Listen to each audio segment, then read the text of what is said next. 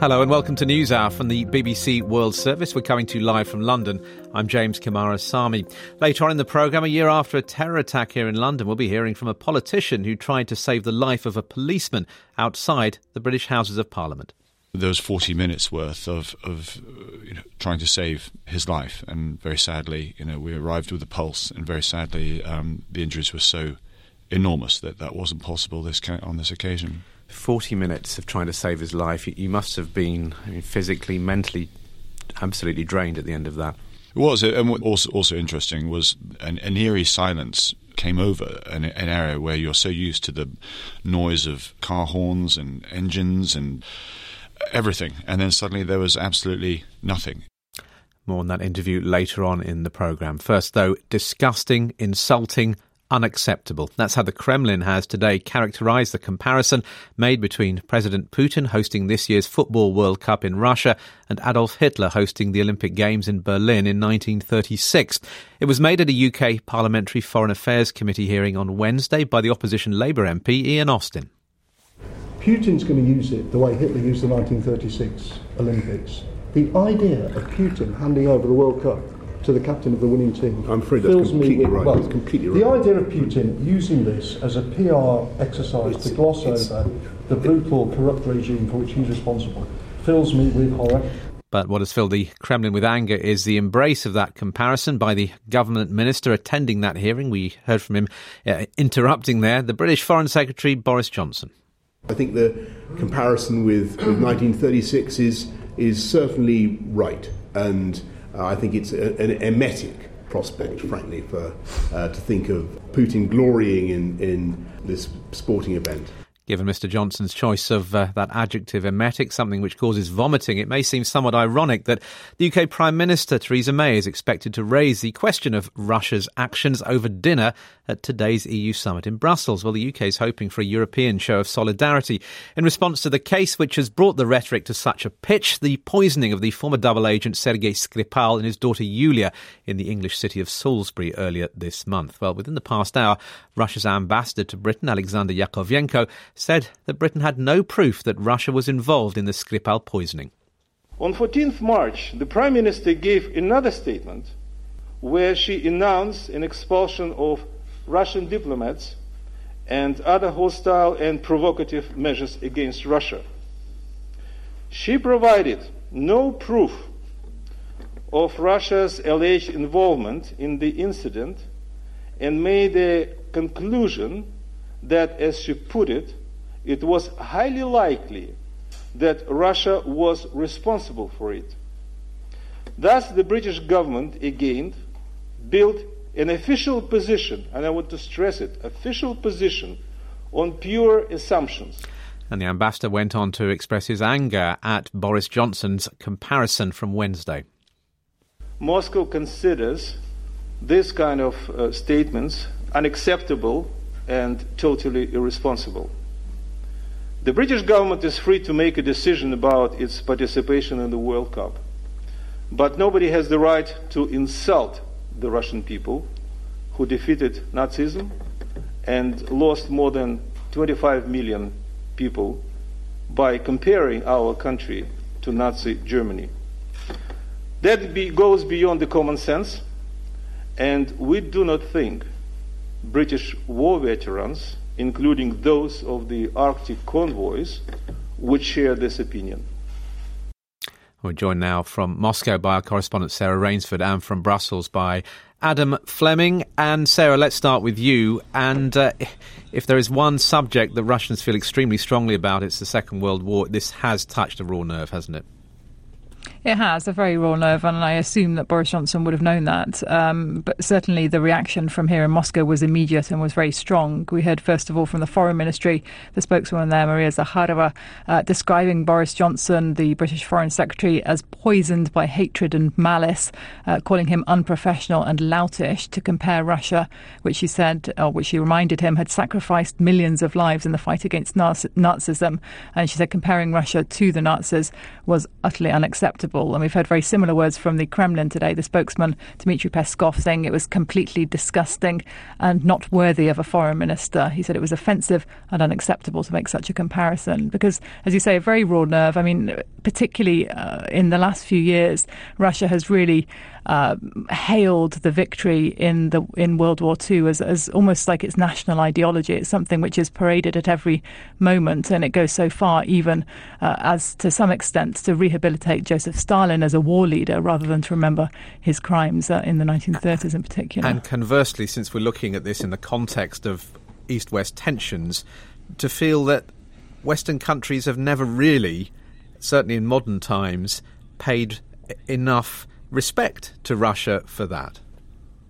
Well, that's right. If you talk to average people in the street, you often get told that British or Western school children don't know anything about the Soviet sacrifice or indeed the Soviet role at all in the Second World War, which isn't true, but it's certainly something which is very deeply believed here. And I think it's because it's something that people are told here every day, that the Soviet sacrifice was enormous, which of course it was, and that nobody in the West appreciates that, and that the West thinks it won the Second World War the way the West thinks it won the Cold War, and the West apparently thinks it won everything. So it's a real sensitive topic, and it's something which is discussed and put forward on many occasions.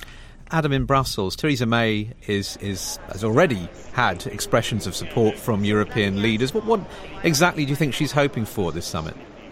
So there will be a dinner tonight at this summit in about 4 or 5 hours' time where this is on the agenda, and the other 27 leaders are waiting to hear an update from Theresa May on the latest on this case. What the Brits want is an expression really clearly of solidarity from the whole of the EU.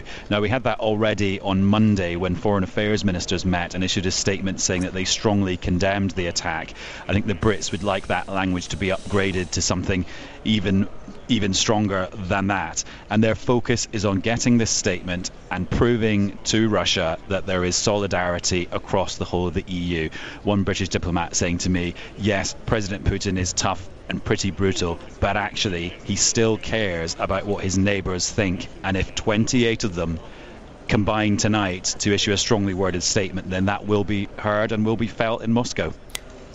Does Boris Johnson's comparison in any way complicate matters? I mean, it sounds like a cliche, but at a European summit, you don't mention the war. I mean, it's just not the done thing. People wouldn't make those comparisons themselves. One thing that I think we will not get tonight is any new measures from the EU.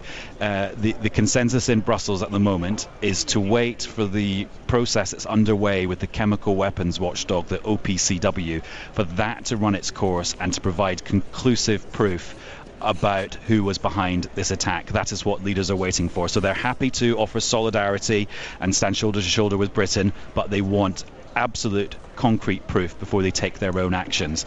And then it's worth remembering that national security is still a thing that is dealt with mostly by the individual countries themselves.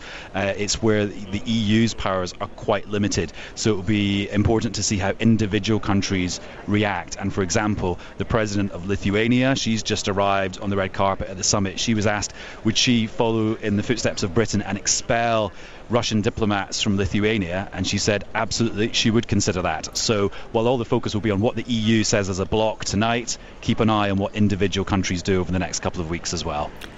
Adam, in Brussels, thanks very much. Just one final thought to you, Sarah. The tit for tat obviously is already underway with Russian diplomats going, British diplomats about to leave. I mean, how do you characterise that relationship at the moment? Horrendous at the moment. I mean, the language that we're hearing is something I've never heard before, and relations have been bad for a very long time, but certainly I think it's not going anywhere good at the moment, though. As I say, horrendous. The kind of language we've been hearing, the insults in fact that are flying both ways, are now unprecedented. Sarah, thanks very much. Sarah Rainsford there in Moscow. We heard from Adam Fleming in Brussels as well. Now, it's 6 months since Hurricane Maria devastated the US territory of Puerto Rico. The disaster quickly slipped out of the headlines, but aid agencies say that life for many of the island's 3.5 million residents remains a day-to-day struggle. Well, as Aleem Maqbool now reports from the central town of Morovis, there is resentment towards the US government for what many Puerto Ricans see as a lack of urgency. For much of the day, Felicita Rivera, who's in her 80s, lies in bed connected to a respirator, the tube going directly into her windpipe. She's relied on it for years, but never has that felt so precarious as it does now. Since Hurricane Maria devastated Puerto Rico 6 months ago, her home, like so many others on the island, has had no power. The little generator frequently breaks down, fuel for it is expensive, and Felicita's daughter Carmen has, very evidently, been living under incredible stress trying to keep her mother alive. I've been crying all the time. I thought my mother would die because I couldn't help her. It's horrible. Me and her are struggling so much to fight this situation. Maria was the most devastating hurricane to hit Puerto Rico in living memory, plunging more than 3 million people, all American citizens, into darkness and into a humanitarian crisis. The problem is, many are still living that crisis. There's a widespread feeling here that the U.S. response has been slow. I stand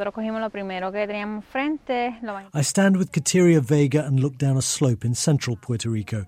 Just minutes after she escaped it, the might of the storm pulled away her family's villa from the mountainside and dumped it in a crumpled mess below.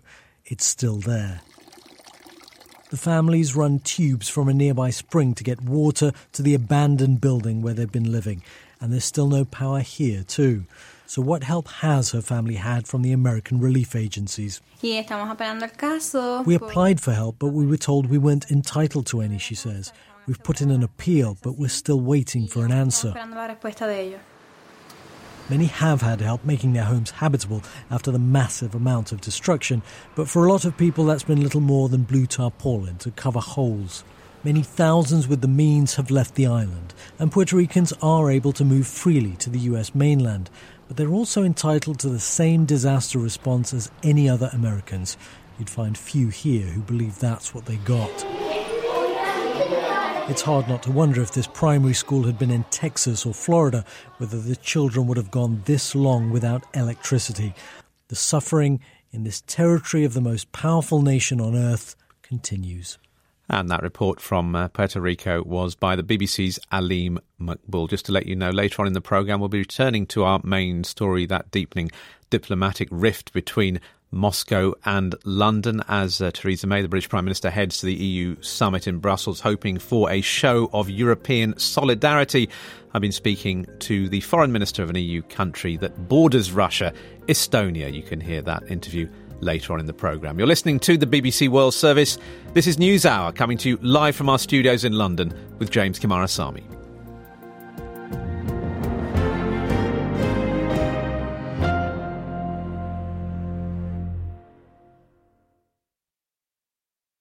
Coming up later on in the programme, a harrowing BBC investigation into the tragic fate of some Rohingya refugee children, girls in their early teens in eastern Bangladesh.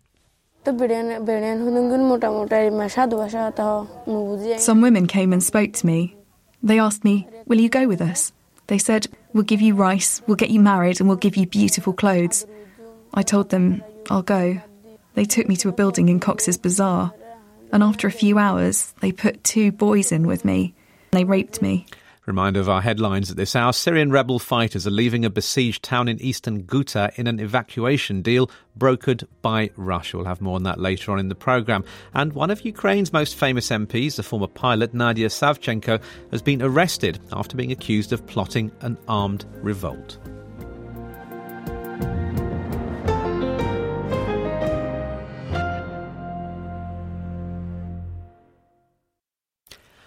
You're listening to the BBC World Service. This is NewsHour, coming to you live from London with James Kimarasamy. There's been a service of remembrance and a minute's silence in the UK Parliament today to mark the first anniversary of the Westminster attack, which claimed the lives of 5 people. It's just gone 2:45. We have had reports in there's been a security incident outside Westminster.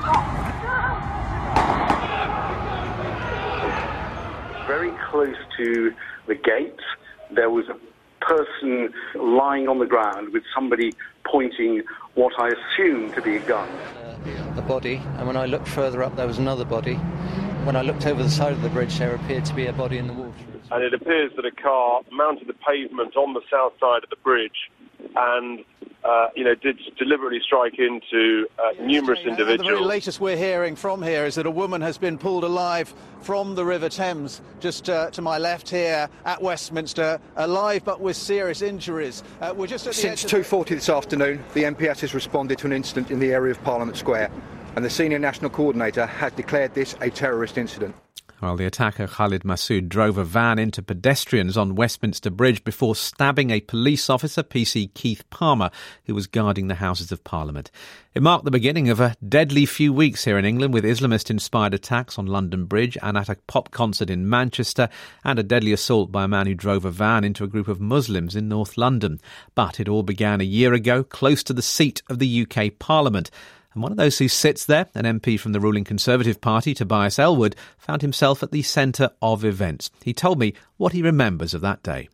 The abrupt change in what happened in Parliament. This is a busy, bustly place. Division bell went. MPs were all moving towards the main chamber to vote. And then we heard something that you just never anticipate to hear ever, let alone in Parliament, and that's the sound of high-velocity gunshots, which, of course, caused the understandable panic and chaos, and people running and scared and moving. And then I found myself near the scene of the incident, and the police that do an incredible job here in the British Parliament of sort of working with us as a community, guarding us, working with tourists and visitors and so forth, moving into an operational mode and ending up forming a gun line of about 30 police officers, all in a line facing the incident itself, protecting Parliament's intrusion could be made.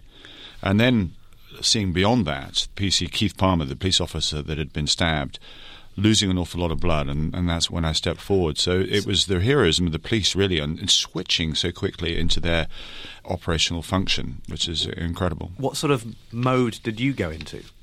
You're a product of, I think, your own experiences in being an ex-regular and a reservist, where I have to each year go through medical and other training and so forth. I did want to help in some form, and when I could see that medical attention was required, that's when I did move in front of the gun line rather tentatively, making sure they saw me, and to show that I was going to go forward and then offer to help. And there were already a couple of officers trying to stop the blood flow, a huge loss of blood, and I said, can I help? I'm medically trained, and they said, tell us what to do.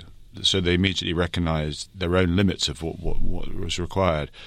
And looking back in it, that training clicked in, and you end up sort of coming out with orders and lines and bits and pieces of telling people to strip the kit off, make sure 999 was called, that the ambulance and so forth would be on their way.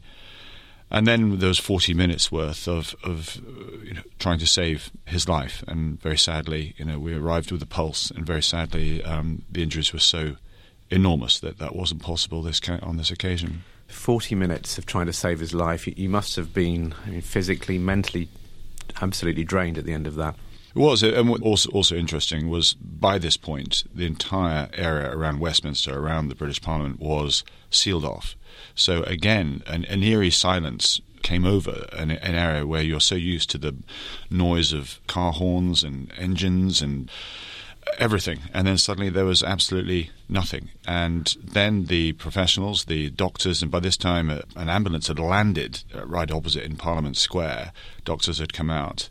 When the time of death was then called, I actually didn't want to stop. I was sort of ordered to stop. I didn't want to be that person to make that judgment. They picked up their bags in their professional way that they do and ran onto the bridge itself, because, of course, I didn't appreciate this at the time, but Masood, the terrorist, had actually mown down a number of other people, and they required help. And so these doctors and medics that had worked with me moved on to deal with them, and I was then left, looking at a very strange situation and scratching my head as to what more we could have done. Yeah, I wonder what that must have been like. You're someone in the public eye, a member of Parliament, you're used to being in front of cameras, to talking. But at that moment, I guess, for those 40 minutes, you were just one man amongst a small group trying to save one person's life. When things came to an end and you stood back and you suddenly realised what had happened, what were your thoughts about the whole day? I think a couple of reflections. I mean, firstly is this amazing professionalism. I think of anybody who actually wears the police uniform. You begin your day, you go to work, you say goodbye to your loved ones. You have no idea how your day will unfold, what drama you may have to endure. And a huge tribute to the professionalism of the British police, and I'm sure it's across the world, of those who are every day, day in and day out, just doing their duty. And that's quite incredible. I think the second reflection is that, very sadly, I lost my brother in the 2002 Bali bombing, also from extremism, from Al-Qaeda. And I think the frustration I have is a sort of wider question as to why it is that we collectively, internationally, are not doing more to prevent the hijacking of what is a peaceful religion, how people can still be recruited, indoctrinated with this false promise of a fast track to paradise if they conduct these awful activities. And I think there's some big questions for us, because this won't go away. This was the first of a series of attacks on British mainland, and we've seen this across Europe and elsewhere, and it's a common occurrence still in the Middle East. And I think that's a wider, deeper question for Britain and other nations to discuss. Well, has British society, has British government learnt lessons from what happened a year ago? I think we have. Firstly, we will never allow terrorism. They want to try and break down our community barriers. And actually, when these events happen, they actually, oddly enough, have the adverse effect. They actually unite people. They bring people together. The Manchester attacks, you actually saw taxi drivers not charging anybody, but to get people, ferry people home. You get other good people step forward.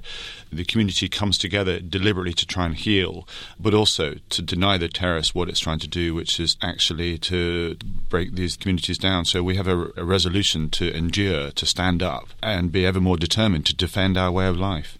Final thought on your own personal experience. You're very keen to stress that you're not a hero, that it was the police who were there doing their job that day who were heroes. I do wonder, though, whether your colleagues have looked at you differently after this, whether you've sensed that at all. I think that's for them. I don't know. The reason why is because obviously we weren't able to keep him alive, and that for me is something that I have to live with, and others do as well, because we did get there, and we had a pulse, and that is something. So people have been very kind in their comments and so forth. I think the one thing it has encouraged is that anybody, any individual, just with a little bit of training, a little bit of instruction, might find themselves in a situation where they can be more useful, because there's lots of people that want to actually step forward, but can you be constructive, or will you just get in the way?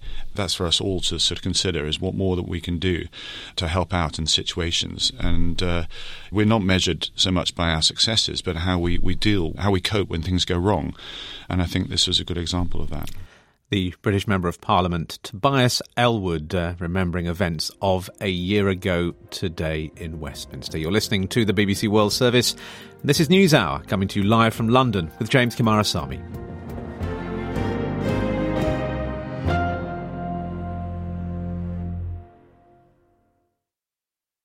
This is the BBC World Service. The news follows shortly after this.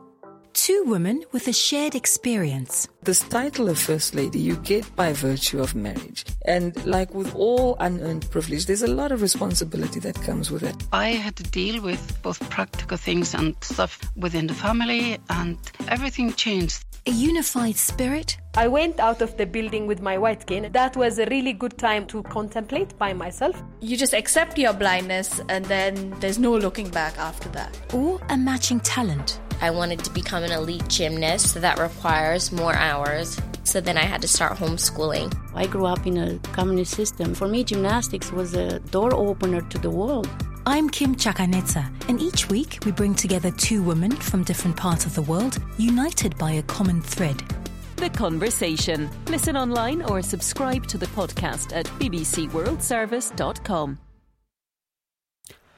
Coming up next, Syrian rebels leave a besieged area near Damascus. First, though, a Turkish businessman with close ties to President Recep Tayyip Erdogan is to buy Turkey's largest media group.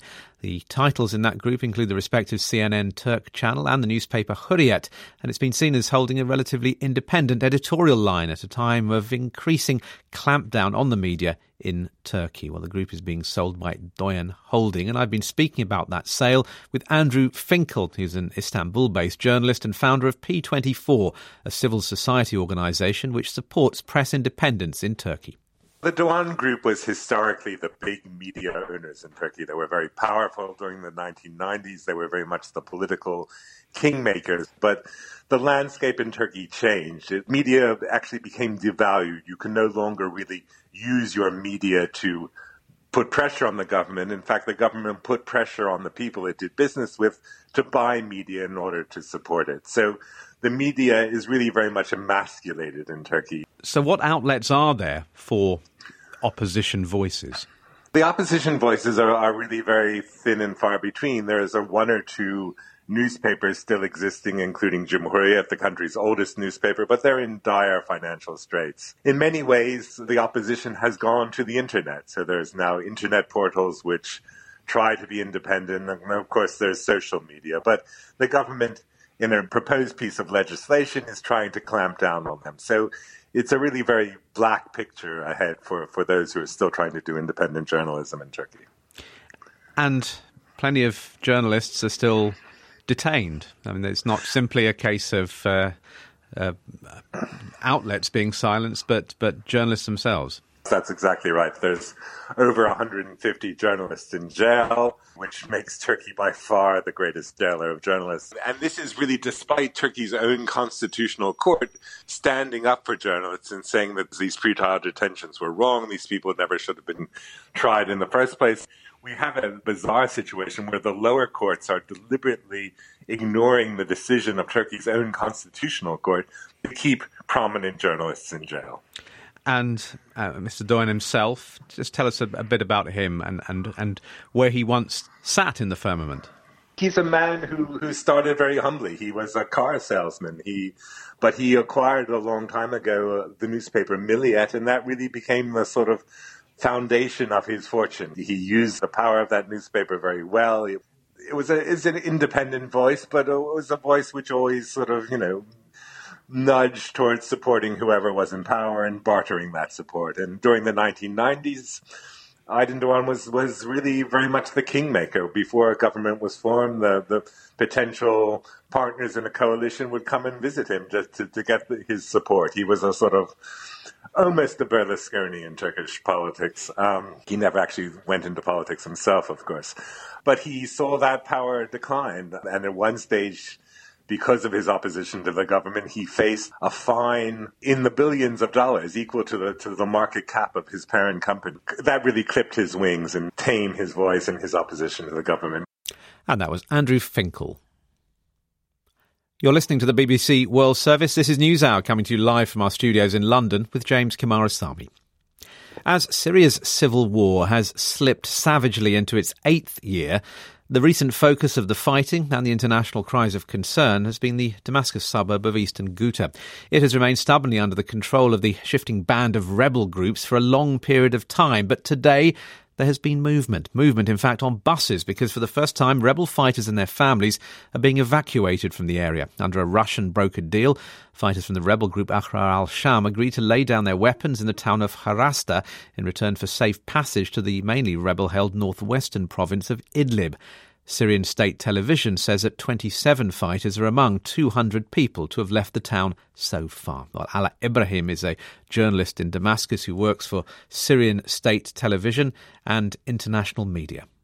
The departure or the evacuation of these rebel fighters out of Harasta signals the beginning of the end for rebel control in this particular part of the country. This is the first faction to agree to such a deal, and many believe that the other factions will soon follow, given the fact that the Syrian army has been able to make substantial gains on the ground, given the fact that their ability to hold their defense lines has been diminished greatly because of the tactics that the Syrian army is using, in addition to the relentless airstrikes from the Syrian and the Russian air forces.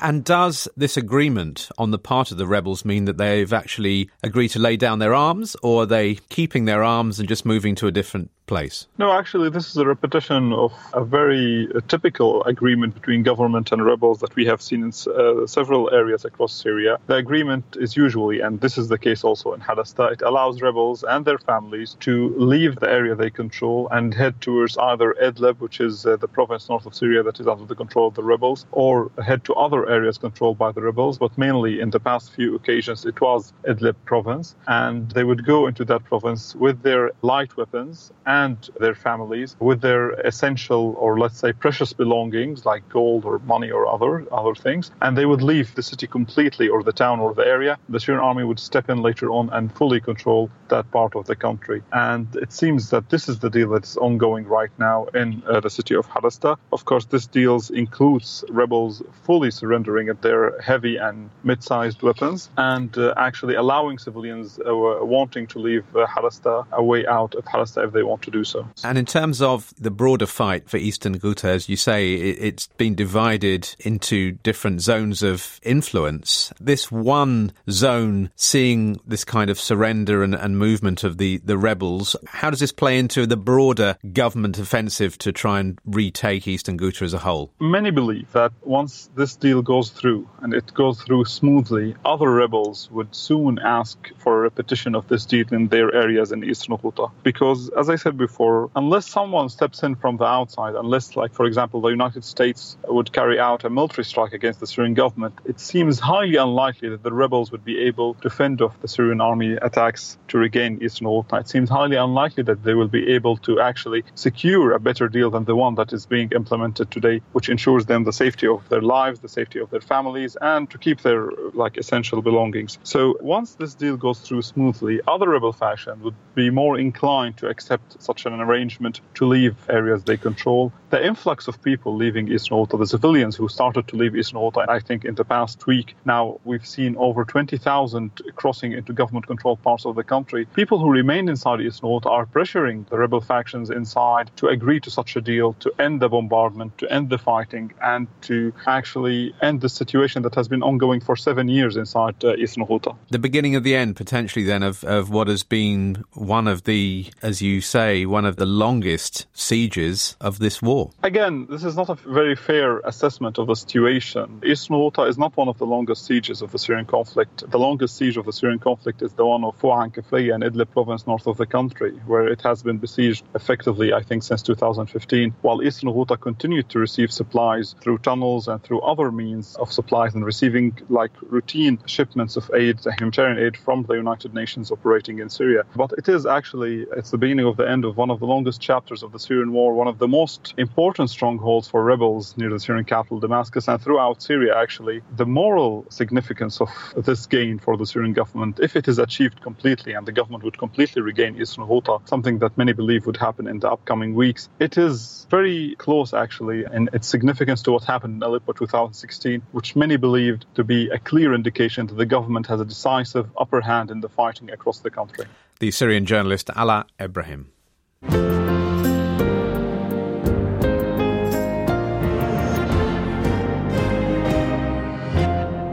Now, we've heard a lot about the plight of the Rohingya refugees who fled Myanmar for Bangladesh last year, but some of their stories still have the power to shock. The BBC's Mishal Hussain has discovered through an investigation in the Cox's Bazar area, where more than 800,000 Rohingya now live, that children, girls in their early teens, are being trafficked and forced into prostitution in eastern Bangladesh. Well, one of the girls she spoke to was 14 years old. She'd crossed the border alone after parents were killed in Myanmar, and she told Mishal what happened immediately afterwards. Some women came and spoke to me. They asked me, "Will you go with us?" They said, "We'll adore you, we'll make you study, we'll give you rice, we'll get you married, and we'll give you beautiful clothes." I told them, "I'll go." I didn't know what they would do. They took me to a building in Cox's Bazar, and after a few hours, they put 2 boys in with me. They showed me a knife and punched me in my stomach as well as beat me because I wasn't cooperating. Then they raped me. I didn't want to have sex, but they kept going. The women kept me for 2 days. And then at 6 a.m, they sent me back to the refugee camp. They said, "She's not useful, take her back." And they sent me away.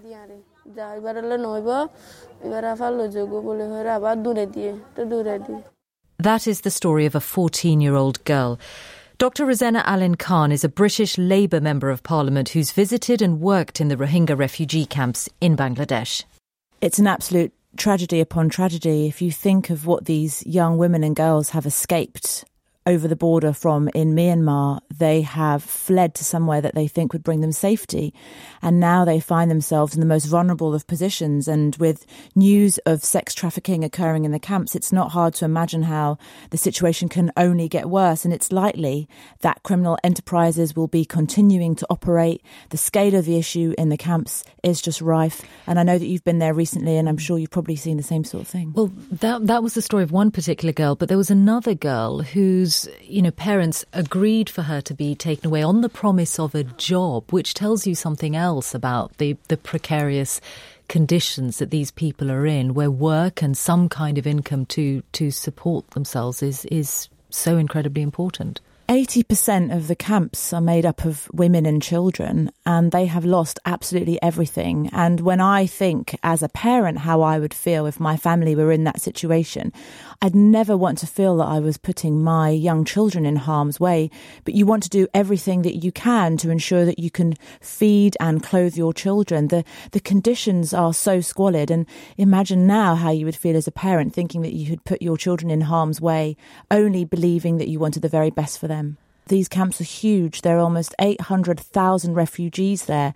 The NGOs need to be afforded the access that they need to be on the ground, to have their finger on the pulse of what's going on, because they are the eyes and the ears. And also, we need to be able to support the police in order to do their job in Cox's Bazar and crack down on these awful, awful people who are doing this to the most vulnerable. Yeah. I mean, isn't it more about the Bangladeshi authorities, about public safety and the prevention of crime than it is about what the aid agencies can do? I think it's a two-pronged approach. It's firstly identifying where it's happening and the scale of what's going on, but then also ensuring that the authorities have the means that they need to tackle it. The British MP, Dr. Rosanna Allen-Khan, speaking to the BBC's Mishal Hussain. Now, one of Ukraine's most famous MPs has been stripped of her parliamentary immunity and arrested. Prosecutors accuse Nadia Savchenko, who's seen by many Ukrainians as a war hero, of planning a coup. We're joined now from Kiev by our correspondent there, Jonah Fisher. A remarkable fall from grace, Jonah. Just remind us, first of all, who she is. An incredible fall from grace. Nadia Savchenko was a military pilot, a navigator in the Ukrainian armed forces. When the war broke out in 2014, she was captured on the front line in eastern Ukraine. She was taken to Russia, and she became famous here in Ukraine for the defiance that she showed while in custody in Russia. And when she was eventually released, nearly 2 years later, she was feted as a real war hero back here. She was given the highest award possible by the president here.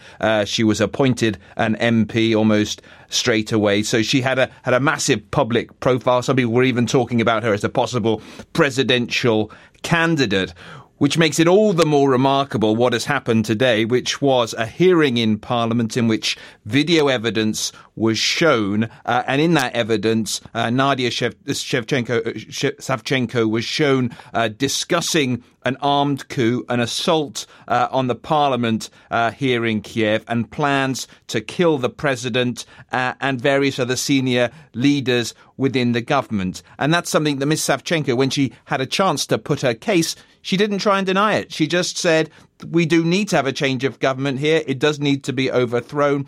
She didn't, at any point, as you might have expected, throw some doubt on the authenticity of the video or question what was going on. She said, well, yep, that's me. That's what I believe has to be done. And, well, it wasn't a great surprise then to see her immunity stripped. And within about 10, 15 minutes after that, she was detained. Fated as a war hero, as you say. I remember the parliamentary election. I think she was elected in absentia while she was still a prisoner in Russia. What do people think about this there? Well, I think at the moment they regard it as something of an amazing oddity. It's fair to say that Ms. Savchenko's stock had fallen quite considerably over the last couple of years before these coup plot allegations came to the fore. She particularly infuriated people by the contacts that she insisted on having with the rebels in the east. That went against what the government here wanted to see her doing. So she'd fallen out pretty catastrophically with the leadership here in Ukraine already. I think many people regarded her her as being erratic. I think her performance today in Parliament, when she sat there laughing, smiling through all the allegations that were made, will just confirm that. She did go outside and embrace some of her supporters before she was taken away by the authorities, but she doesn't have a great deal of support, not within Parliament. Her own party voted for her immunity to be stripped from her, and there wasn't a great sign of large numbers of people coming to support her outside Parliament either. Yeah, incredible tale there. Jonah, thanks very much. That was the BBC's Jonah Fisher there in the Ukrainian capital, Kiev, there, bringing us up to date on that remarkable turn of events there with Nadia Savchenko, from war hero to someone who's now under arrest, stripped of her parliamentary immunity over those accusations of plotting a coup. You're listening to the BBC World Service. This is NewsHour, coming to you live from London with James Kimarasamy.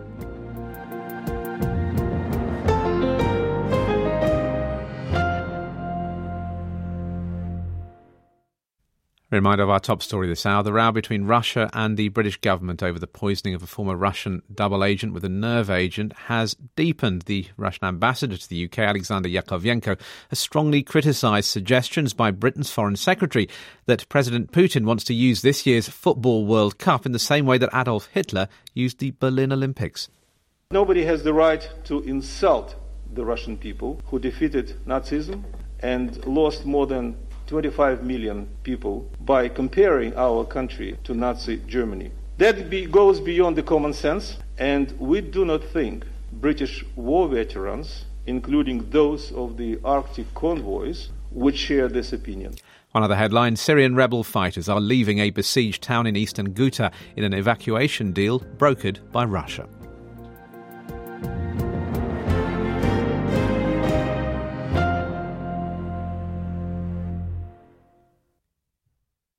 You're listening to NewsHour from the BBC World Service.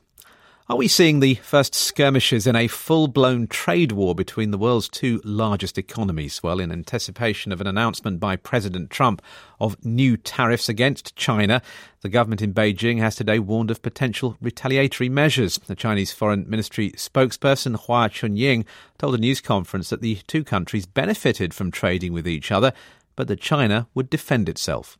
We resolutely oppose this type of unilateral and protectionist action by the US. China will not sit idly by while legitimate rights and interests are hurt. We must take all necessary measures to firmly defend our rights and interests. We hope the US can clearly see that the nature of China and US trade relations is to mutual benefit and a win-win. I've been hearing more about what the Chinese are saying from the BBC's Robin Brandt in Shanghai.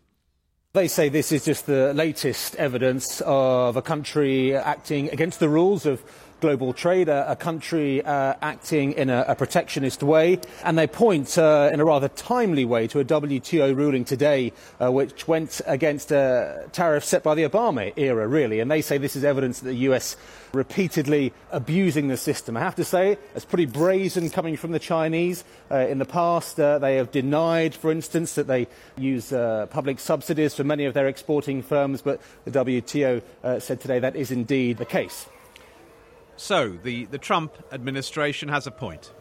Yes, and it's always had a point. One of the biggest criticisms about China since it acceded to the WTO in 2001 has been that it has not led to that promise of a market-led economy. It hasn't played by the rules that it insists everybody else has played by, and that is particularly the case when it comes to subsidies of big Chinese firms who export, be that steel, be that aluminium, be that solar panels, and the fact that they repeatedly benefit from big subsidies provided eventually by these big state-owned firms, the Chinese government. Do the Chinese authorities have a sense of what's coming down the line from the United States?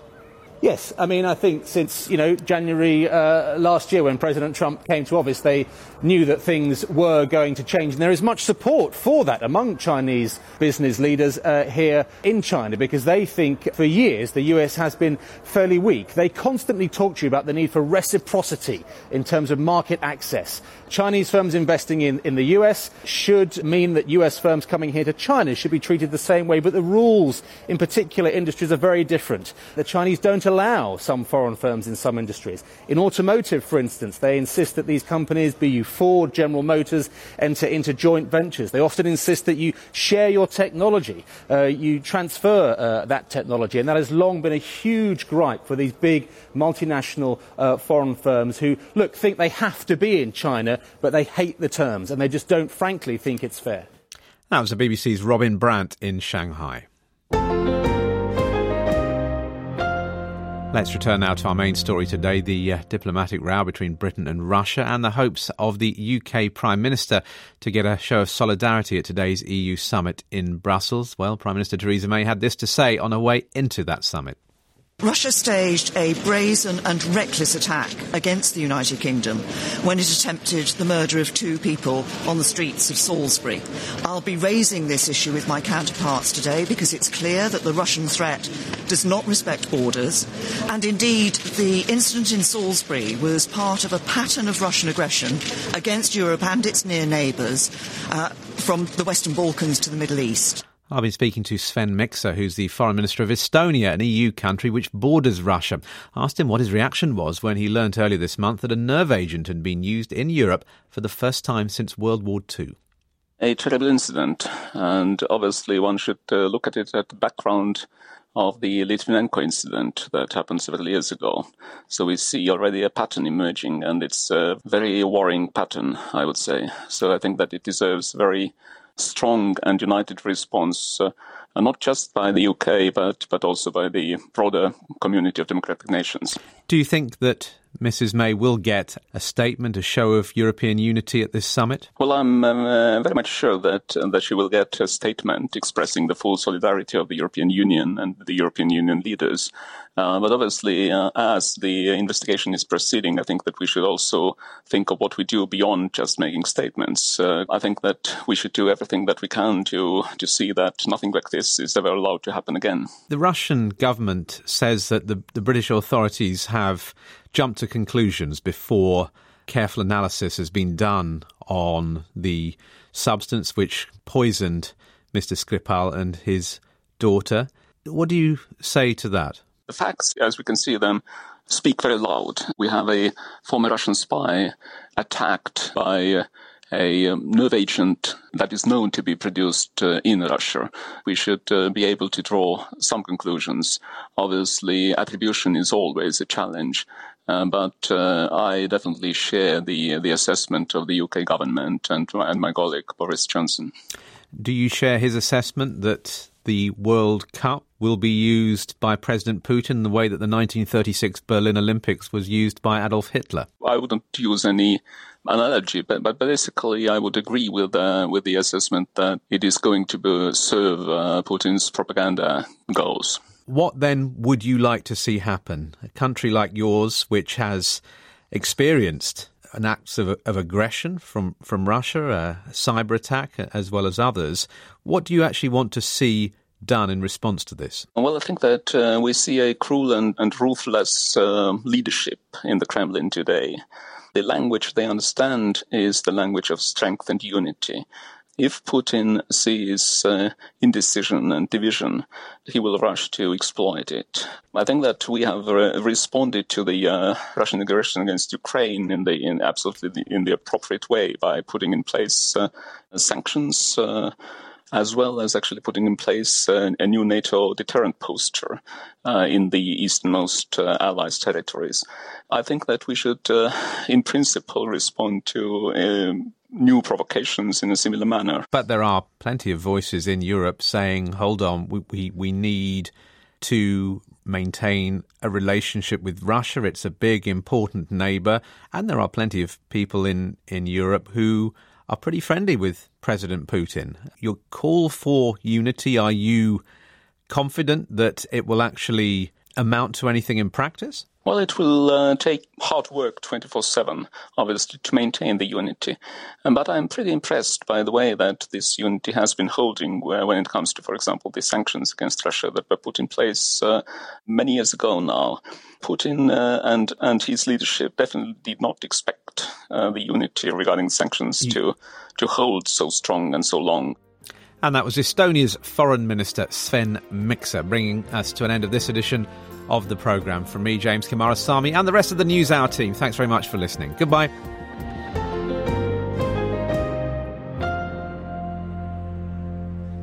NewsHour has been a download from the BBC. To discover more and our terms of use, visit bbc.com/podcasts.